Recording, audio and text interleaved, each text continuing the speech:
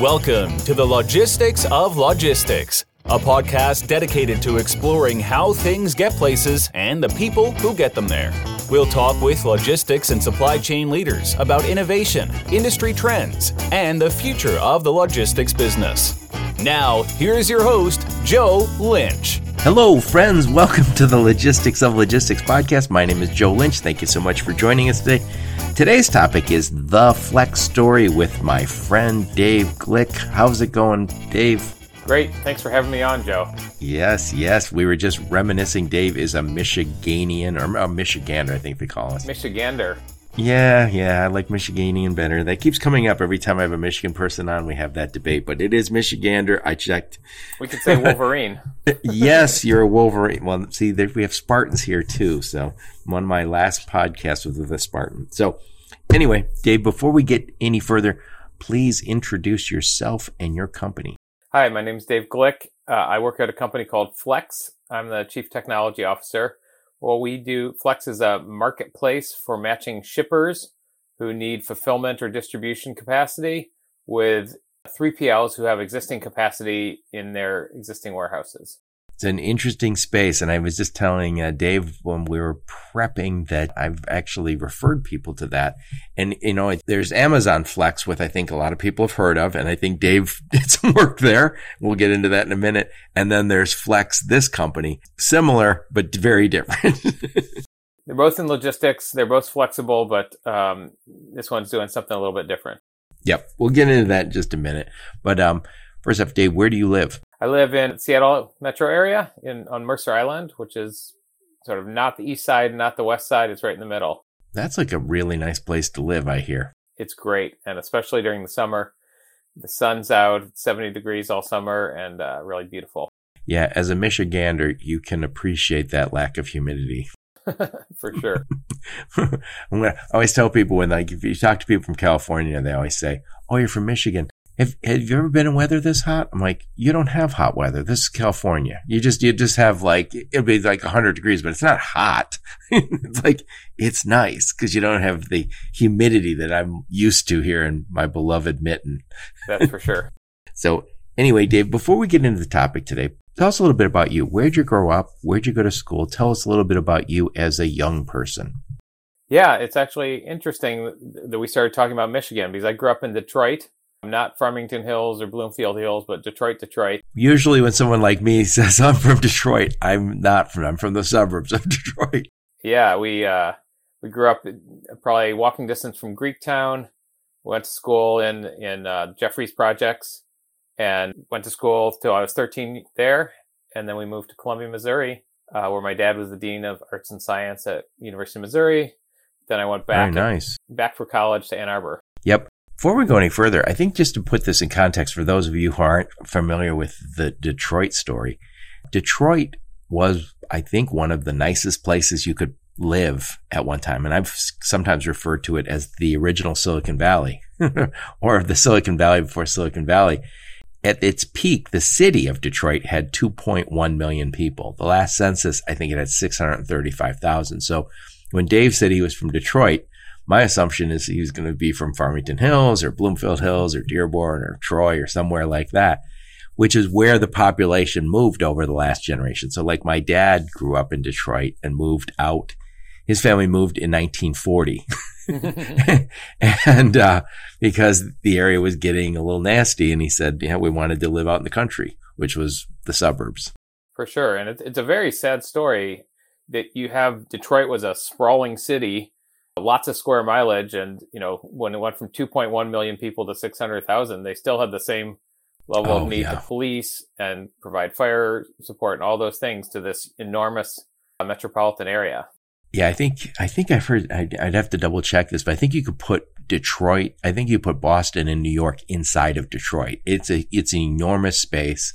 And then to your point, you had to patrol that. So they had these neighborhoods where there'd be this old couple and they're the only house on the block that was inhabited, and tearing down tens of thousands, hundreds of thousands of houses had to be done over the last, and it's really stepped up in the last few years, but it is a horrible story. And again, it was a story that's probably very unique. I mean, it's happened in a lot of northern cities, but you had this boom where everybody could make a great living. And then over time, more and more people were required to be educated, and some people didn't get educated. But it used to be you could be working in a factory and make a very good living. In fact, I have relatives who said, I went to school at University of Michigan, our beloved Wolverines, and I've been better off if I was a tool and die maker, or better yet, working in the factory. So those days are gone. Still a nice place to live, but if you lived here now, you'd probably either live downtown, which is revitalized, or in one of the nice suburbs. Yeah, I was downtown a couple of years ago. Yeah, that's right. You were already beautiful. Downtown. There was I lived downtown, but we went back and walked by the Tiger Stadium and the football field and all those things. And it's great that they're moving back into the city. Yeah. The city has seen its renaissance. It's coming back. So, and the Lions, the Tigers in second place. Life is good. Anyway, sir, so you moved down to Missouri, then you went up to University of Michigan. What'd you study at U of M? I studied physics at U of M, and then I went on to grad school at University of North Carolina, where I got my PhD in physics. Really? So what were you planning to do with those physics degrees? I don't know. Actually, you're just showing off that I can do physics and most of you can't. Well, my mom did tell me, for those of you who can do it, you should do it. But, my dad was a chemist by training, and then he went into university administration. And so I always thought, my parents' friends were all doctors, lawyers, and professors. And I thought, professor was what I was going to be. And I went to grad school, and I was 3 years in, called my dad and said, I'm not very good at physics. He said, oh, that's okay. I wasn't very good at chemistry either. And I was like, well, you should have told me that 3 years ago, and it would have saved myself some time. But you still got a PhD in it. That's right. Well, what I found was that when I saw him as I was growing up, he was the chairman and the dean and the provost and so on. And that was like leading people. And I thought that was what professors do, but that's not. That's what people leaders do. And so I've ended up, in a roundabout way, following in his footsteps as the leader of people. Right. But you got that technical underpinnings. It's nice to have that. Yes, it's very nice. Yeah, it's interesting that happens at the universities, and I had this happen with one of my daughters. She's got a finance degree now, and she's doing well. By the time she was a senior, she didn't go to Michigan. She went to Michigan State. And by the time she was a senior in finance, she's taking finance that was very difficult. And she started saying, you know what? I'm really good at social media. I'm just going to be a social media person. I'm going to graduate, but I'm never going to work in finance because I don't get it. And I was like, wait, the finance that you're doing, no one's going to ask you to do that when you get up your first job. You might never be asked to do that. But if you're ever asked to do it, they're going to show you how to do it. And they're going to have a process to follow. And in a way, the better you get, the more knowledge you get, you start being in rare air. So you're hanging out with the 1 percentile in physics people and going, I'm not very good at this. But you were really good at it. It's just you're hanging out with people who are even better. Yes. This is our life. Amazon is where overachievers go to feel bad about themselves. Or it's actually the physics departments is where overachievers go to feel bad about themselves. So speaking of Amazon, I know you have some experience there. So what was your first job? You went to school at Michigan, then you went down to get your master or your PhD. What was your first gig?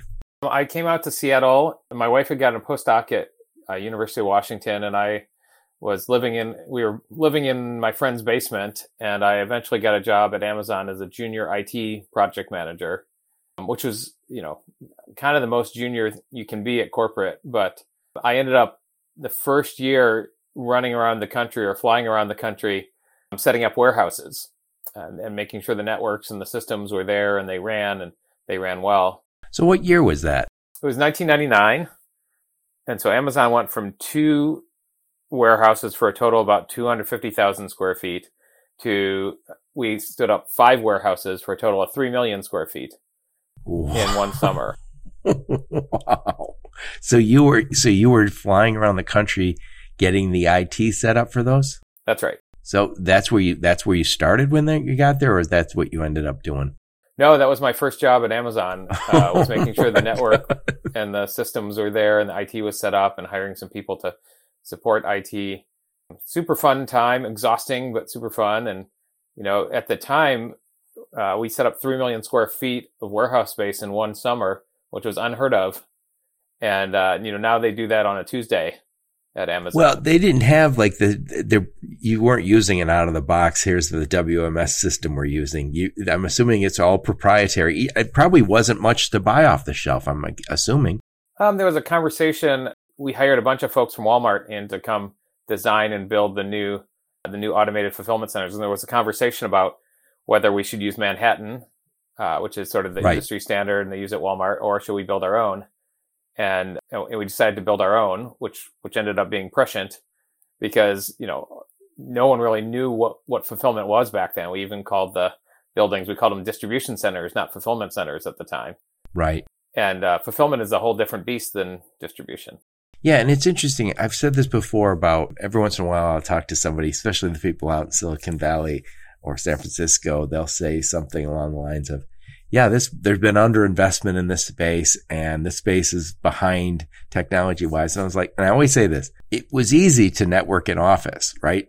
It was harder when you had to network multiple offices. We're talking about a supply chain that spreads across maybe 10, 15 partners across the whole world. So when somebody thought it was really high tech that we networked all of our whole office or our whole company, that was easy. So in a lot of ways, trucking and warehousing, we were the last to get there. And those were maybe the lowest of the low tech businesses, not bad businesses, but lowest of the low tech and anything but. Totally. And you're kind of responsible for some of those technologies. So you started off traveling around the country, getting this tech so these places would run smoothly. Then what? After that year, we had sort of built our physical plant, and we didn't do a lot of expansion in the following years because we had built enough space to carry us through several years. And so I ran the systems engineering team that supported that infrastructure. And eventually, that was in sort of IT infrastructure space, systems engineering. Then I ran quality deployment and support. And at some point in about 2004, so 5 years into my career at Amazon, my boss told me, IT is not really a growth industry. It's moving to AWS. If you want to continue to grow your career, you need to be in software. And I wasn't a software developer by trade. And she kind of told me, you may end up, if you're not a software developer, this may be a dead end for you. And fortunately, Suresh Kumar, who's now the CTO at Walmart, he grabbed me and said, I know I have a lot of people who can write code. I need people who can get stuff done. And so he gave me my first software team, which was 2 people, and it quickly grew to 50 people. And then eventually over the years grew to, thousands of people. So you talked about AWS. So please explain what that is. And then you mentioned that IT. So for those of us who are not in that space, what was the difference? Was that the difference between on-premise and cloud? Yeah, actually, it's an interesting story, and it somewhat relates to Flex and to warehousing as well. But IT, what we were doing in IT and systems engineering was, designing, what computers you use, it was database indexes, very hardware focused, making sure those were set up in the data center. And oftentimes they were individually built by hand, like configured by hand, right, by system administrators back in 1999.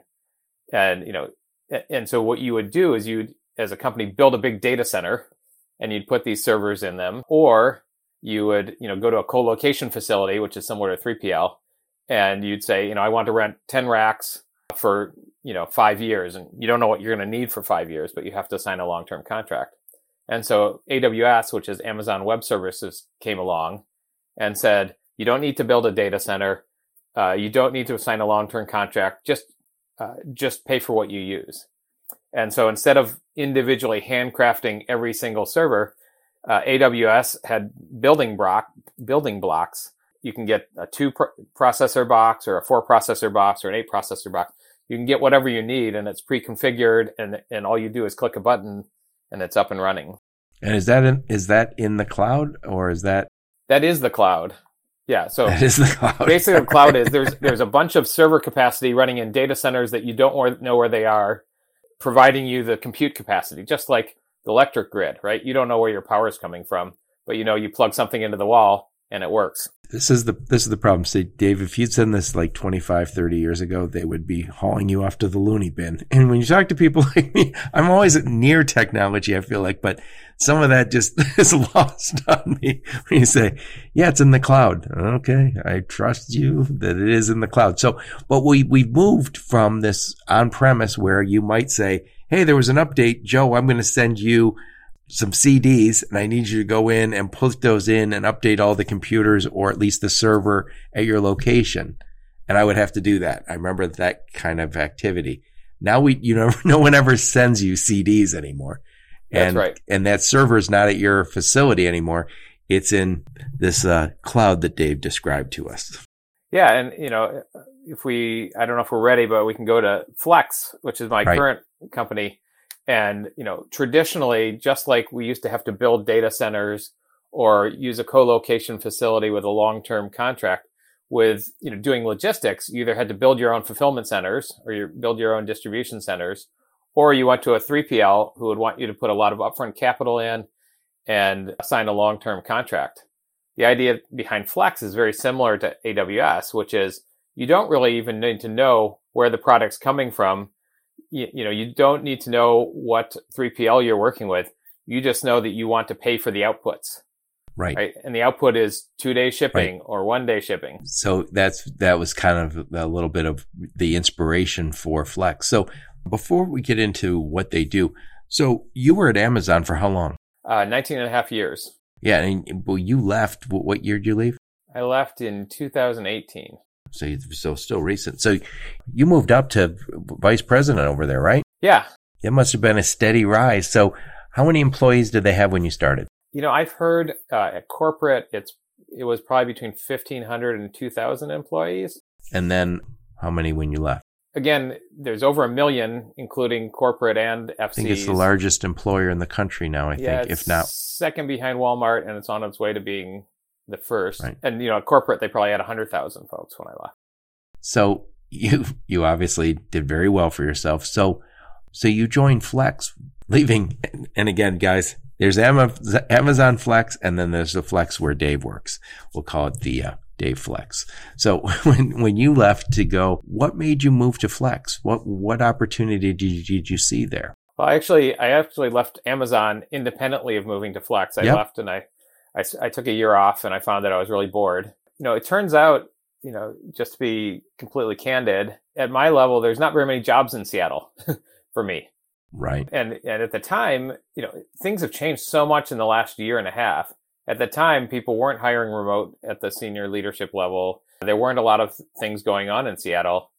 And so, I talked to a few other companies, but then a friend who was at Madrona, who's a venture capitalist firm in Seattle, venture capital firm, he said, hey, the folks at Flex, they've got a huge TAM, huge target addressable market, great product market fit, and they need some help with the product.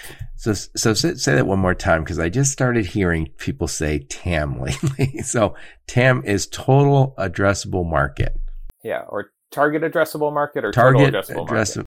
Yeah. But that basically means See, how much money is being... We don't make up any good acronyms here in the Midwest. I feel like we're like way behind. You guys get them all. Everything starts in California, I'm sure. But the idea is, like, if you've got a big market to serve, you're going to have a much more opportunity to grow a big company. And you came from a company that probably inspired that thinking among a lot of other companies. So after many years of being at a very successful company and having a great career, I'm sure you could have probably just said, that's it. I'm going to float around in my boat and do nothing for the rest of my life. But you went to work, did some consulting, and then what made you join Flex? I'm sure you had other opportunities that you thought about. Yeah, I did think about sailing on my boat and doing some consulting. And what I found is I was a social creature and I didn't have enough social interaction. And so Scott introduced me to Carl, who's our founder and CEO. And, we kind of hit it off. And, warehousing has been in my blood for 20 years. Right. And, he said, I want to move fast. I said, how about tomorrow? He said, well, maybe not tomorrow, but we can, have an interview on Friday. And between the time I met Carl and the time I signed my offer letter was about 10 days. And so we moved pretty quickly.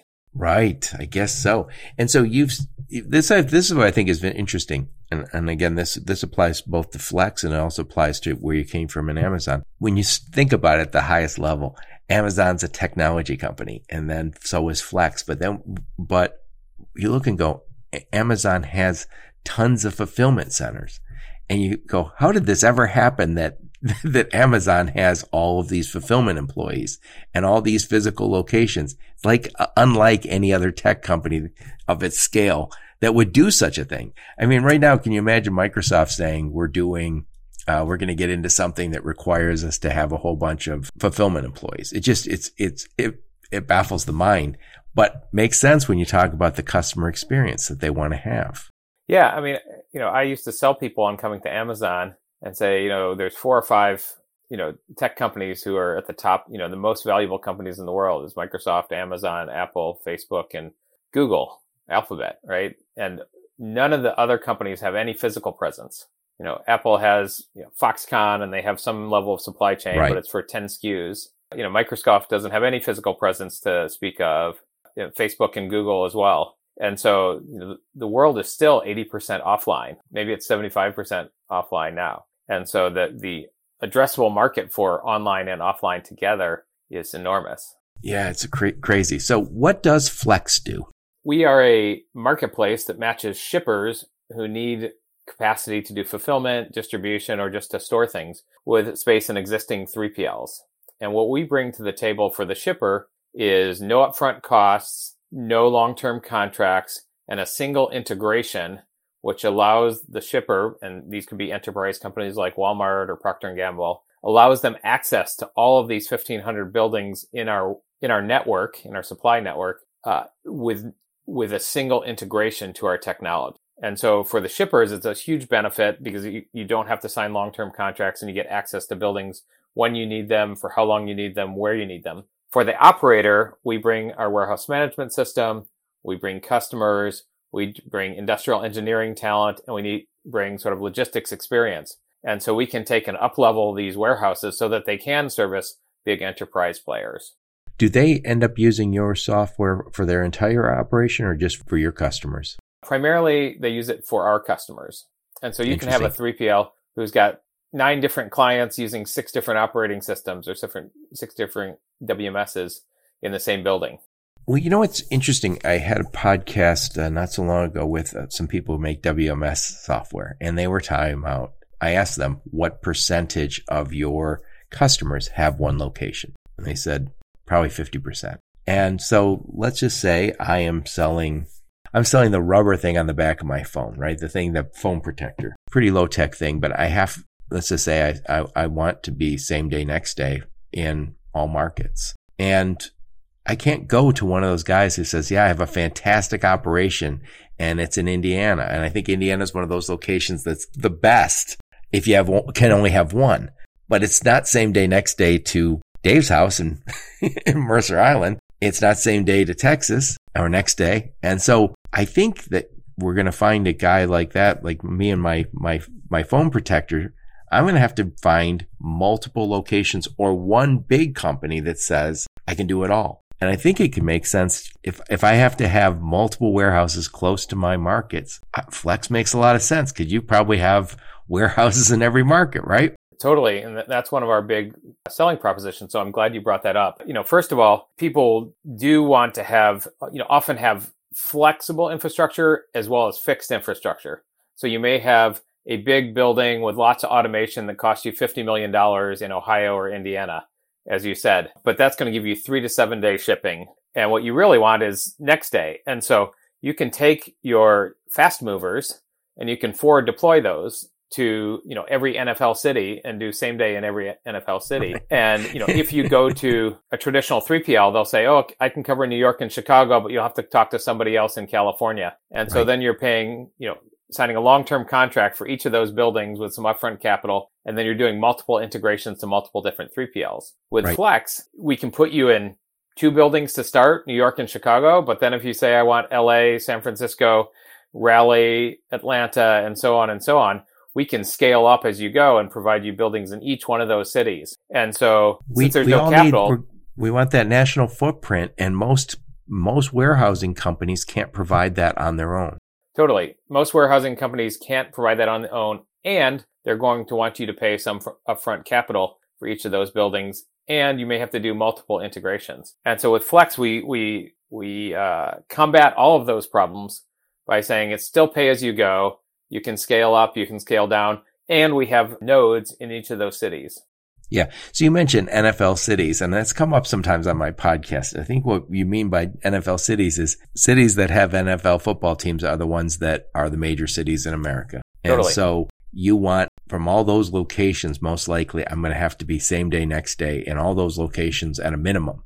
And then there's cities, and I'm in Michigan here, so Grand Rapids and Lansing probably would have a pretty high expectation that we're same day, next day also, even though they don't have NFL football team. By the way, there's an old joke, and it's not funny, but it's about our Lions. It says Grand Rapids wants to get a professional football team, but the NFL won't let them until Detroit gets a football team.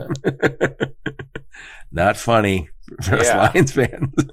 But anyway. I mean, you can do next day. You can do next day into Grand Rapids. Right, out of Detroit. Suburban Detroit, right? Yes. But doing same day is where you really have to be. You have to have deep node localization. What do you mean by node localization? Sorry.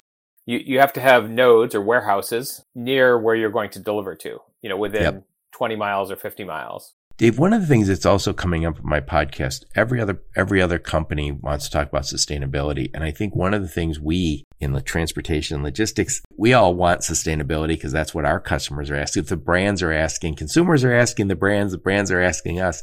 And I think it's going to be incumbent. I think the brands are going to want this. And I think it'll be good for us too, is push back a little bit on the same day, next day. Sometimes you absolutely positively want something same day, next day. Sometimes it's just, I need that toothpaste. I don't really need it today, but if I can get it, I want it. And we have to kind of push back's the wrong word. I think we have to educate the consumer on the impact of the environmental impact of some of this deliveries. Yeah, I mean, Amazon would argue, and I think I am in their camp, and I think they've just published data that says this, that having a UPS driver bring a package to your house is actually much more environmentally sustainable than having you drive to the mall and shop there. Is that right? Yeah, I mean, that's always been the talking point, and I literally saw in the last couple of weeks that they published a report with some data on that. Right. The other thing is, think about, like, the last mile is the most unsustainable part, right? Correct. Because you've got 10,000 units of your phone cover in a truck and you're paying a penny a truck, and that, you've got a full truck that goes across the country. And then you're putting one unit in a box and you've got cardboard and you've got the gas and so on. And so last mile is less sustainable than sort of the middle mile. And so what you're doing by going to next day, same day is actually shortening the last mile. Right? Because the number of miles driven by the UPS driver or the Swift courier or whatever, they're going maybe 10 miles. Whereas if you're going from Indiana, there's a lot of mileage from there to, to New York City. So your point is, if I can get to that node, more nodes, and do it cost effectively and being efficient, I actually am lessening my environmental impact, which makes sense because, again, the full trucks is not the problem. It's the empty trucks. It's the underutilized space in trucks that we struggle with. Yep. And, there are companies, one of our neighbors in Seattle is Convoy. I guess they've been on the podcast a few times. Yeah. I mean, for millennia, people have been trying to fill trucks fuller, right? When they were carts, they were trying to fill carts fuller. Right. And so they continue. And now we have a lot more technology. Convoy, Uber Freight, all these folks are trying to figure out, how do we eliminate deadhead miles? How do we fill the trucks fuller? And that's all, there's a money component to that, a financial component, but there's also an environmental component. Right. Whereas if you don't have deadhead miles, you're being more productive. Right. And I think that we've already all figured out that the right way to fill up those trucks is with data, right? If we all know that I've had Andrew Leto on my podcast from Emerge, and he's the founder of Global Trans. And one of the things he said is, when a truck picks up your shipment and starts to move it, he says, it's most likely not the best truck to pick up your shipment and move it. It's just the one that was the easiest right now. And again, especially if it was done with human power, right? Where I just said, I know a guy, he's not that far, and he'll pick it up. It worked out, but maybe environmentally and cost wise, we can reduce the empty miles and reduce the driving. More money for everybody. Yeah. I mean, I think the good news is that in this particular case, sustainability and financial success are completely aligned. Yes, I like that. And so the trucks want to burn less labor and burn less gas, which is directly related to the sustainability. And we have now, with the data and the technology that these companies are using, we have the path to fill trucks fuller like we never have before. Right. Let's touch on this again one more time. So if I'm a shipper, I'm the guy who makes this phone protector. Let's just say I'm right now working with somebody who says one location in Indiana. Not picking in Indiana here, but it isn't same day, next day to everywhere. And then they realize that the market's changing and they need to be more responsive, faster. What does it look like when they reach out and talk to you guys? Yeah. And so they'll come to us and say, we really want a 1-day offering or a same-day offering. And we can do some modeling for them in our network planning software to say, how do we look at the transportation costs if you're in 1 node or 3 nodes or 7 nodes or 9 nodes? And so by putting inventory closer to the customer, you actually save on transportation cost and reduce the time and, increase your shipping speed. So it's good and good. Why wouldn't people do that? Right. The first reason is because building a bunch of buildings is expensive, and even going to several different 3PLs is expensive. And so we've kind of taken that off the table, it being too expensive, because we were completely variable cost driven. And so you're only looking at OpEx, not CapEx, which people like. Then the second reason is that you add additional complexity to their supply chain. So if they just send everything to one building, their inbound supply chain is very simple. Right. If you shorten the last mile by building these nodes that are near customers, you're actually lengthening the middle mile. And what do I mean by lengthening the middle mile? I mean, adding complexity to your ERP system. And so you have to cut 12 POs, right, to go to 12 warehouses, right, instead of cutting a single PO that comes to your Indiana warehouse. And I've worked on systems like that at Amazon, and we have, basic functionality to help the customers do that as well. So we eliminate the sticker shock from high capital up front. We eliminate we give flexibility by not having long-term contracts, and then we help with the technology to reduce the complexity of trying to inbound to multiple different fulfillment centers. So Dave, let's assume my plastic phone covers are made in China and they come through that very crowded port out by you. Yep. Well, better yet, I'd be better off if I brought it into Washington or Oregon. You'd be better off in Tacoma than in Long Beach for sure. Yeah. So I bring it into Tacoma, and maybe it catches straight over to the railroad, and then it gets taken maybe to Chicagoland, and then it gets trucked over to this Indiana warehouse. And that's the way they're doing it today. Now, when I switch to you guys, I would say, okay, I'm going to have to ship it to multiple. Are they the ones shipping it to multiple locations, to multiple nodes, as you called it? Yeah. So we can do it in several different ways, but the shippers who are interested in doing these multi-node operations often have the sophistication where they can do the inventory planning and inventory placement and inbound transportation well. If they don't, we can help them by both doing the math around, how much inventory of each SKU do we put in each building? And then by arranging some transportation and potentially having a sort of a cross-dock node, which says send some to the East Coast and some to the West Coast, and then we can distribute it from there. But that's part of the scoping process we do with each customer is, how are we going to, we together, how are we going to build an inbound supply chain plan to support this multi-node network? So once I have, let's just say they've made that move, and now they say, okay, rather than it going out one rail truck over to Indiana, now sending it maybe cross dock, sending some to the West Coast, some to the East Coast. Maybe it's catching LTL and it's going to all these locations. And now I've got it in 20 locations across the country. Now my concern would be, how do I know where to send my inventory? I know I have some sales data, but now I've got a little bit of a problem. I don't want to carry a ton of inventory everywhere either. Yeah, fashions change on my beloved phone covers. Right. There are several models which you can look at, and a lot of this is textbook. Inventory planning. And you want to look at your demand over the last 6 weeks, your volatility in demand, and figure out how much out of stocks you can live with. And the more in stock you have, the more safety stock you're going to have to carry, which means more working capital. And so you can be quite intentional by saying, I want to be in stock 100% of the time, but that's going to cost me more, or I'm okay at 90% and it's going to cost me a little less, or I'm okay at 70%. Right. So do you advise your customers, or is that on them? I guess we have sort of consultative engagement where we can go through, Right. We can say we can do it for you and we have systems to do that, or you can do it all on your own, or like, let's work together because we have experience, several people on the team who have experience in demand forecasting and inventory, called predictive inventory management. And sometimes you've got big tech companies, big cloud companies who say, we want to offer this as part of our ERP offering in our cloud. They call it like predictive inventory management. And they want to do it. We're happy to plug into that. We think where we are uniquely capable is to be the physical manifestation of these math problems. And, we can do the math problem. Microsoft can do the math. Google can do the math problem. You can do it on your own. Any of those people can do the math problem. But to actually operationalize that with physical assets in all these cities, we are the only game in town. Right.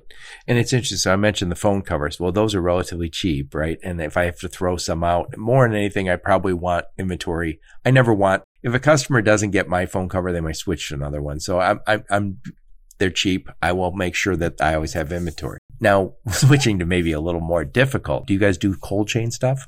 We do a little bit of cold chain. It's not in our sweet spot.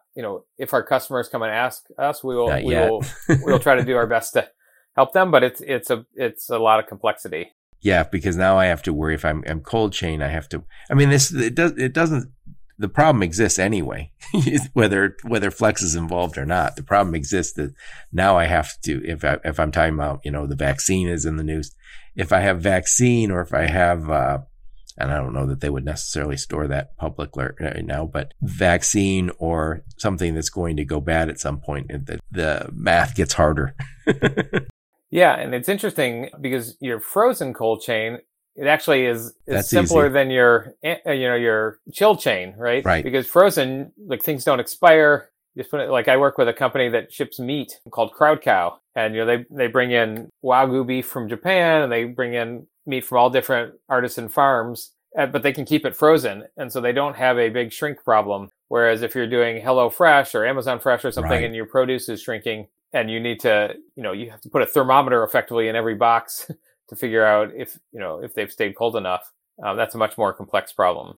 So we talked about the shipper. So this is a good solution because, again, it gives me the technology and the inventory space, the storage space where I need it, anywhere in the country. Now, what do you do? What's good for you? What's good when 3PLs or warehousing companies come to you, fulfillment companies? Yeah. What value do we bring to the operator? The first thing is, there's always space that's standing fallow, right? That's earning $0 per month in revenue. And so if they can put someone in there for a few months, it's better than earning $0. So that was where we started. But as we've gotten more advanced, you have the great shippers like Geodis, XPO, and DHL who have industrial engineering teams and sales teams and so on. And we work with them. But where we found that we can add a ton of value is on sort of not the XPOs of the world that call it mom and pop or regional heroes or whatever description you want to give it. And they may have been doing pallet in, pallet out, have 10 forklift drivers in the building, and they're making $20, $30 a square foot on their building. If we can bring them a big customer who wants to do fulfillment, and instead of having 10 forklift drivers, you have 100 or 200 pickers in the building, you're going to make $100 a square foot, not $20 a square foot. And these folks have never done a deal this size, but with our technology, with our sales team, with our industrial engineering, with our operational expertise, we can up-level them so they can do a 20,000 shipments a day, 30,000 shipments a day operation. Do those pickers, do they work for Flex or do they work for that customer? They work for the 3PL. So the 3PL owns the labor and the building and anything in the building. And then we bring the warehouse management system, we bring the customer, and then we bring some industrial engineering to help them lay out the space. Yeah. And what's interesting is we talk obviously a lot on my podcast about e-commerce, and we talk about traditional warehouse or e-commerce needs fulfillment. And then we talk about traditional warehousing. And I think there's a lot of guys, companies who've said, yeah, we've been delivering for 50 years to these retailers and we know this business really well. They might be very advanced in delivering to retail. Or I'm in Detroit area, so a lot of people would be very advanced in supporting manufacturing. And the challenge is when somebody says, hey, I want to, instead of having, as you said, the forklift drivers, I'll say instead of having tons of truckload go out every day or less than truckload, Now all of a sudden I'm talking about e-commerce. So rather than 50 LTLs a day, now I've got 20,000 small parcels going out in a day. It's a different business and a different vibe. Yeah, and it's hard. Fulfillment's hard. And lots of people have never done it, but we are there to help these operators level up into fulfillment, which is a huge growing business. The path between Procter and Gamble's manufacturing center and Walmart's DCs is a well-worn path, right? They've been running and optimizing, taking pennies out of that transportation network for decades, if not centuries. Right. Fulfillment and e-commerce is a whole new deal, and everybody's trying to figure out what they need to do. And so where there is growth, there is pain, and we're there to help with the pain. Right. The reality is it's not one or the other anymore. It's both, right? So you say maybe it's a traditional warehousing guy who says, hey, I would like to end my years in 10, 15 years and retire and never have done any fulfillment, but my biggest customer is asking for it. So I have no choice. That's right. Like it's complex, but it's actually much more profitable, or potentially more profitable, certainly higher revenue. It's the expertise that I struggle with. That would be so. But if you can bring them the technology and you can bring them the expertise and say, hey, we're doing this everywhere. I've implemented this over and over again. There's not a lot of people who can say that. Yeah. And we've had warehouse partners who had never done more than 500 shipments a day of e-commerce. And we signed a contract on day one. On day 21, we started doing inbound. So we stood this up within 3 weeks, and within a month, after that, they were doing 20,000 shipments a day. And so that was huge for them, right? Because they're getting huge ROIC on their assets, which is the building. They get to employ more people, and they make more revenue. So you said ROIC. So that's return on invested capital. So explain that, please. Yeah. So you've bought a warehouse, and you bought it for whatever, $5 million or maybe 50 million, who knows? And again, you're making $20 a square foot per month, or $20 a square foot per year. And all of a sudden you're making $100 a square foot per year because, you're taking a margin on every one of those people and on all your labor and all those shipments. And so if you think of $100 a square foot for whatever, a 75,000 square foot building versus $20, you have a lot more margin there to pay the rent. Very nice. Very nice. I'm not a physics major, but I know $100 is better than $20. Totally. That's fantastic. So it seems like a really, I got to tell you, Dave, I talk to tons of people every year. I talk to a lot of people who run warehouses. There's one not too far from me, maybe 30 miles away. I know right where it's at. I see it's right off the expressway. And they always call once a year, once every 2 years, and say, we really need help growing. What can you help us do? And I always say, do you have a warehouse management system yet? No, but we're thinking about it. I'm like, geez, stop thinking about it. And what you guys could say is, you don't even have to invest in a warehouse, because a lot of them, they don't want to invest the money. Yeah. And they might not even have the expertise. I mean, locally, they might not say, look, we don't want to hire an IT guy and have to manage all that. We don't want to spend the money on that software. And you say, you don't have to. Or putting a Wi-Fi network in is sort of the minimum bar for us. Is like, you have to be able to, have to have scanners, and they have to be connected to the internet. But even that is, many thousands of dollars to put it in. But if you don't have, if you can't keep track of the inventory in your building, you're going to be like, oh, Bob put that pallet of diapers over there, so we need to make sure that Bob's in tomorrow and we need to ship them out. And God forbid Bob quits and we don't know where our stuff's at. That's right. And so I came from Amazon, where everything was scanned into a bin and scanned out of a bin, and everything was tracked with scans. And so going to these other warehouses was an eye opener that there's a huge breadth of levels of complexity and levels of technology being implemented. Dave, maybe I'm dragging you into details you don't have to get into every day, but when I take something out of, let's just, you mentioned the bin. So let's just say I grab my cell phone cover. Am I scanning the bin that it came out of, or am I scanning it? Both. Okay. So I think when you scan it into a bin, you scan the product and then you scan the bin, and now it's in the bin. Right. And then when you come to get it, we will send you to that bin and say, take something out of it. And if things go well, you'll just take it out and scan the item and put it in your cart. So, and then scan it again when it's being packed? Yes, then you would scan it into the box. Every state transition, the item always has to be in a container, and the container can be the bin. It can be a pallet that's sitting over here. It can be a human or it can be a box at the pack station. So I think what you described is best practice, and I don't know that it happens everywhere. I think some places don't have individual scans, barcodes on items, and I understand why. It's an extra cost. All right, well, we've gone all over the place. So there's really a good reason for shippers to do this, which is, again, get that national network, bring that expertise that can get me across the country. And on the other side, for the third-party logistics company, the warehousing company, there's a really good reason to go and connect and be a partner with Flex. So before we get off of this topic and before we leave today, I want to understand you've got a really interesting career and you've been really successful. And I think what's interesting is people who have had that level of success, they bring different skill sets, obviously, and there's no one size fits all. But why do you think you were able to be so successful first at Amazon and now jumping over and having the success at Flex? What are some of if you were to go back and have to advise a friend or family member on how to have someone be successful, what would you suggest? I would say when I was at Amazon, people would ask me that. I'd say persistence and resilience. There's going to be ups and there's going to be downs. And this, I do CrossFit, and it's always like the last minute, like the last 3 reps are the ones that get you over the top. And I think the same thing is true where, you work, you're working hard, you're trying to work smart, and you're trying to achieve a goal. And like getting up that last day when you're exhausted saying, we need to get these packages out the door. We need to get this thing stood up and push. Certainly when I was younger, when I was, more junior, when I was an operator, like, hey, I need to get this network stood up and I'm going to bruise some egos or whatever, but I have to get this thing done. So that I think made me successful at sort of continuing just push.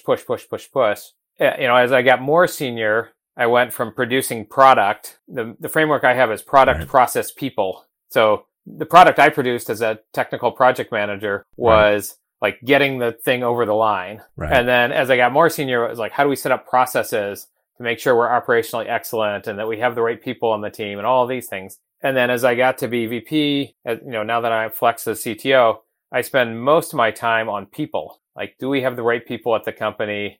Do we have some wrong people at the company? How are we going to address those things? But I spent a ton of time on executive recruiting because, I think that drives everything else. So first your deliverables was just a product or a project, and then eventually it was a process, so it can be repeatable, do a good job, more effective, more efficient, and then it was people. That's an interesting.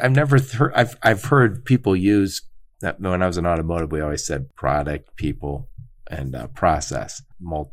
Different people would use different orders, but it was always the same. Interesting. Yeah. So you mentioned the resilience and you mentioned persistence. I mean, you got a physics degree, a PhD, so you must have had to use it for that. What other thing you're doing CrossFit, so you're at least an athlete right now. Were you an athlete when you were growing up? I was a wrestler on the high school wrestling team. Oh, yeah. Oh, and I wasn't the best wrestler, but I made it to the state tournament my senior year. That makes you the best wrestler, Dave. I'm sorry. I mean, relatively speaking, that makes you the best wrestler. You're in the top 0.0001.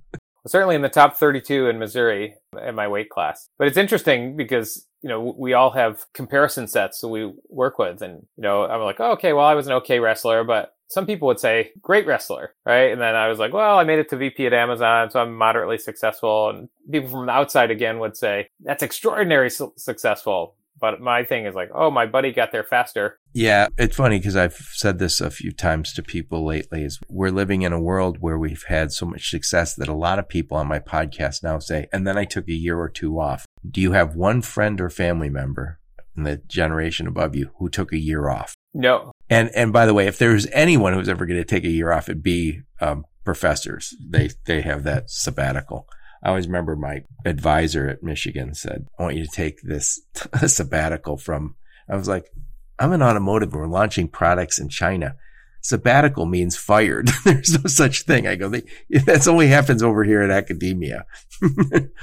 But I can't remember my dad ever taking a sabbatical, nor any of the faculty I worked with at North Carolina. We have achieved a lot of success in this country. And then again, there's a lot of people who have the ability and the wherewithal to take some time off. And so you grew up as a wrestler. You grew up obviously being a pretty good student. So you must have showed, how about jobs? Did you have lots of jobs as a kid?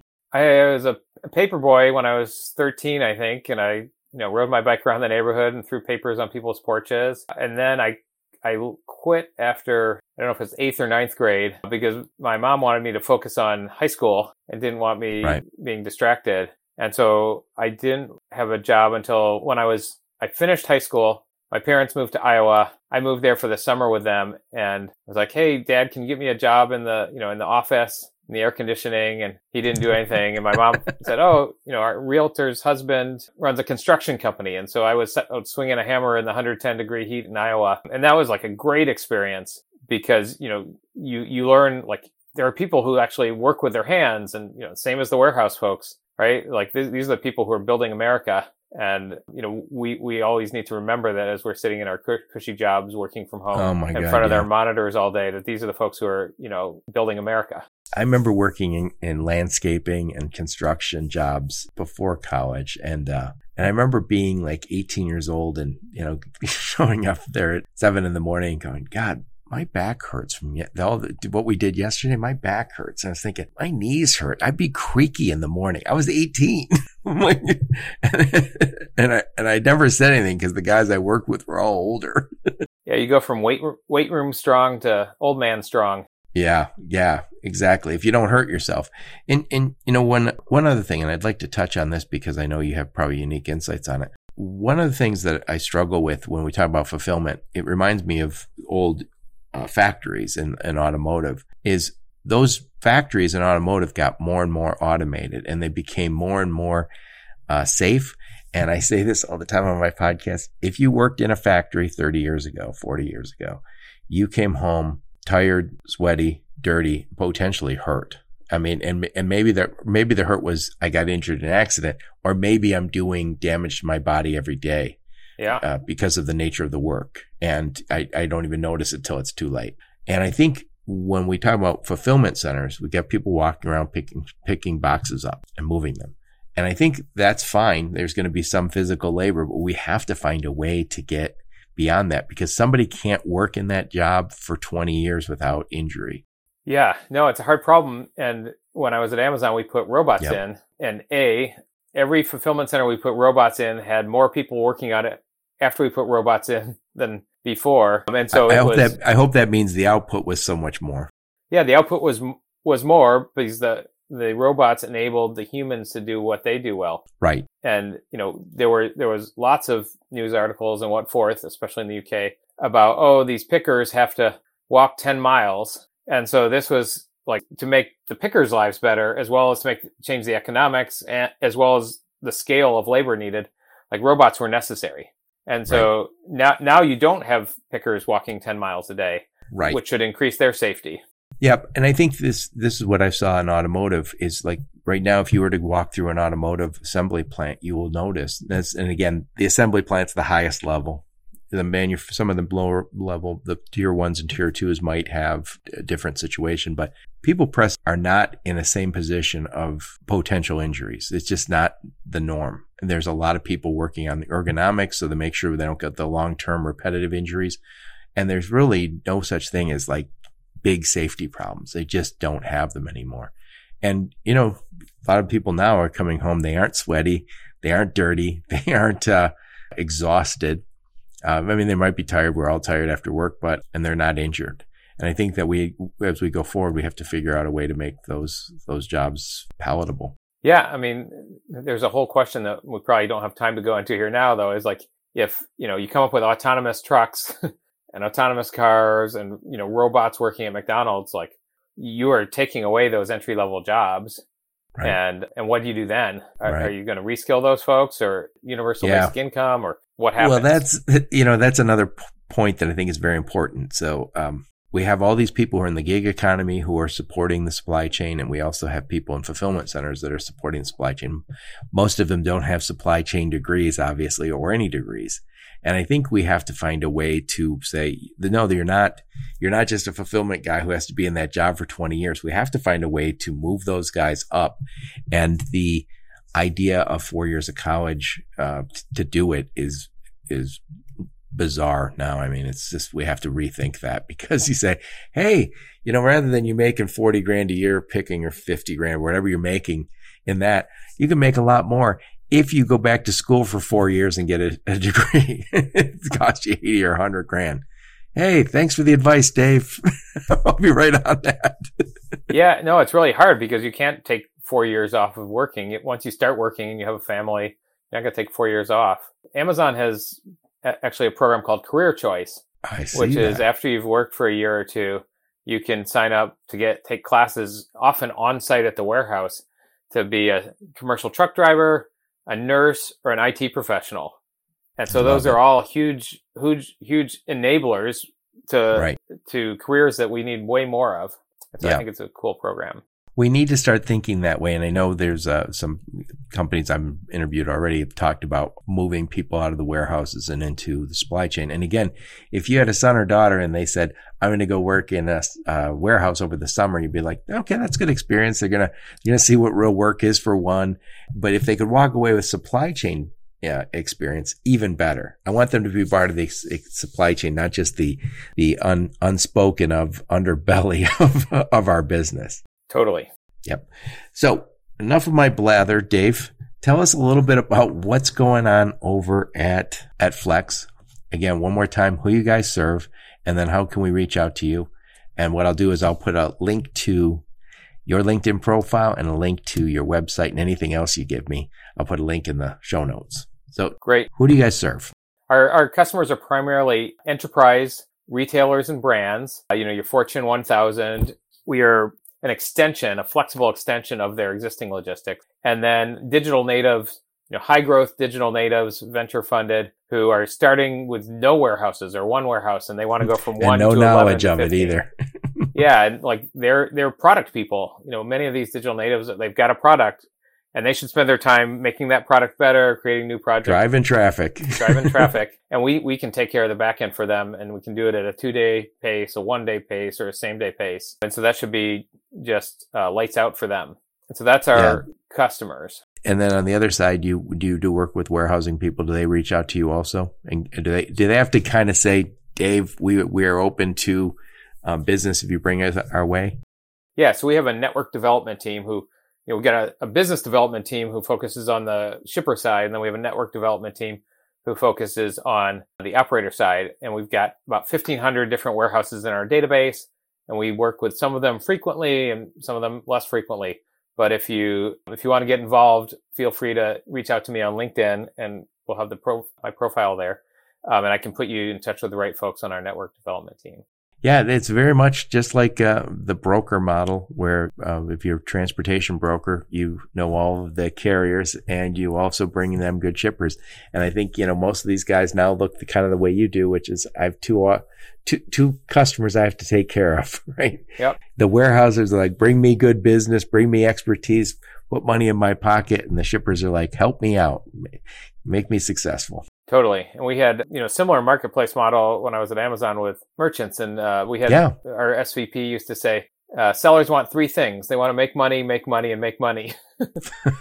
And exactly. They will do a lot of things to accomplish those 3 goals. And exactly. And so, I think the same is true for operators as well as trucking folks. And we want to make it easy for them to accomplish those 3 goals. Excellent. Well, Dave, thank you so much. I really appreciate you coming. Oh, before one last thing, you guys going to any conferences coming up here? I know we're kind of getting out of COVID, so. Yeah, I did a presentation with ASCM Connect with Rick Watson, who's a consultant.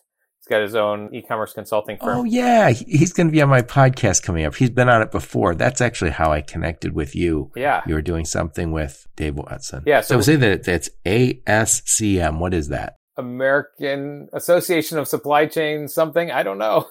Supply chain management, probably. Yeah. Rick called me and said, hey, do you want to do this thing? And so I said, of course. And we actually our presentation is on the rise of Amazon logistics. And it'll be, I think, September 15th.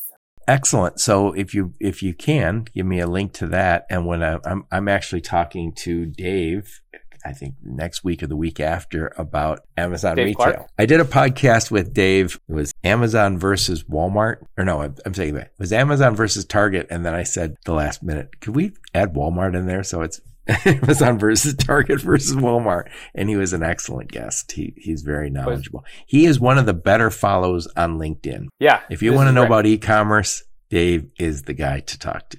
This Dave too, but Dave Watson, Dave Glick, and I can spell both your names easily. Yeah. Totally. It's Rick Watson, but... Yeah, I'm sorry, Rick Watson. I can spell his name.